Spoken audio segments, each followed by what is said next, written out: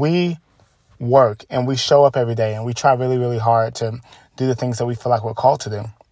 And sometimes we just lose sight of how much progress we've actually made.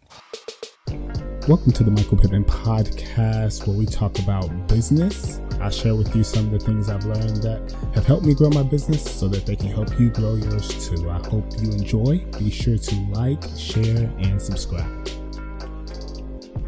What is up, everybody? I am going to talk to you guys about the secret of consistency today. And this was kind of like an epiphany that I just had while I was cleaning out the garage of my house. And so over, the course of moving across the country from Atlanta to Dallas, there's been, a lot of boxes and things that have accumulated in our garage. And so today, Amanda was like, hey, let's see if we can knock out the garage today. And so, by we, it was me.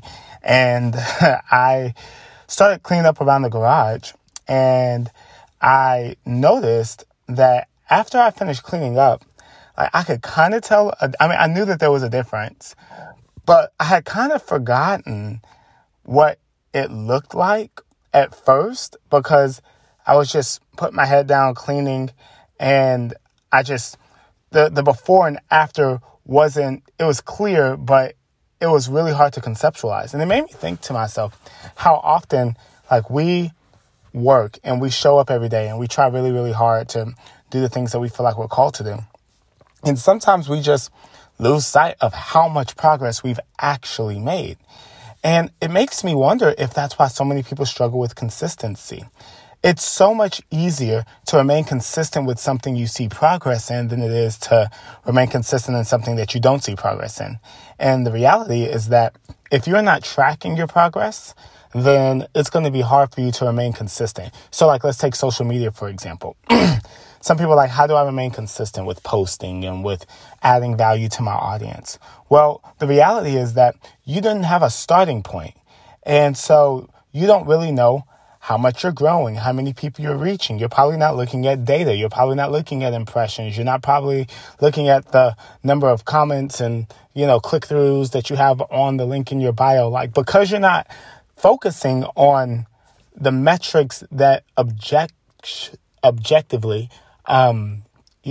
show your growth, then it's going to be hard to determine that you're actually growing. It's why so many people, when they get into fitness, do before and after pictures, because when you're in the journey, you don't even fully see the transformation. You may see it in bits and pieces, but when you see where you started to where you ended after 30 days, 60 days, 90 days, you're like, wow, I can see the difference. And that's what can encourage you to keep going and keep pushing forward. So what I would say is the secret to consistency, which is the secret to perseverance and, moving forward when you don't feel like it, is measuring your progress, showing from a standpoint of data or a before and after or something, how far you've come so that way you feel like after time you've made progress and you're encouraged to make more. And so I hope that this is helpful.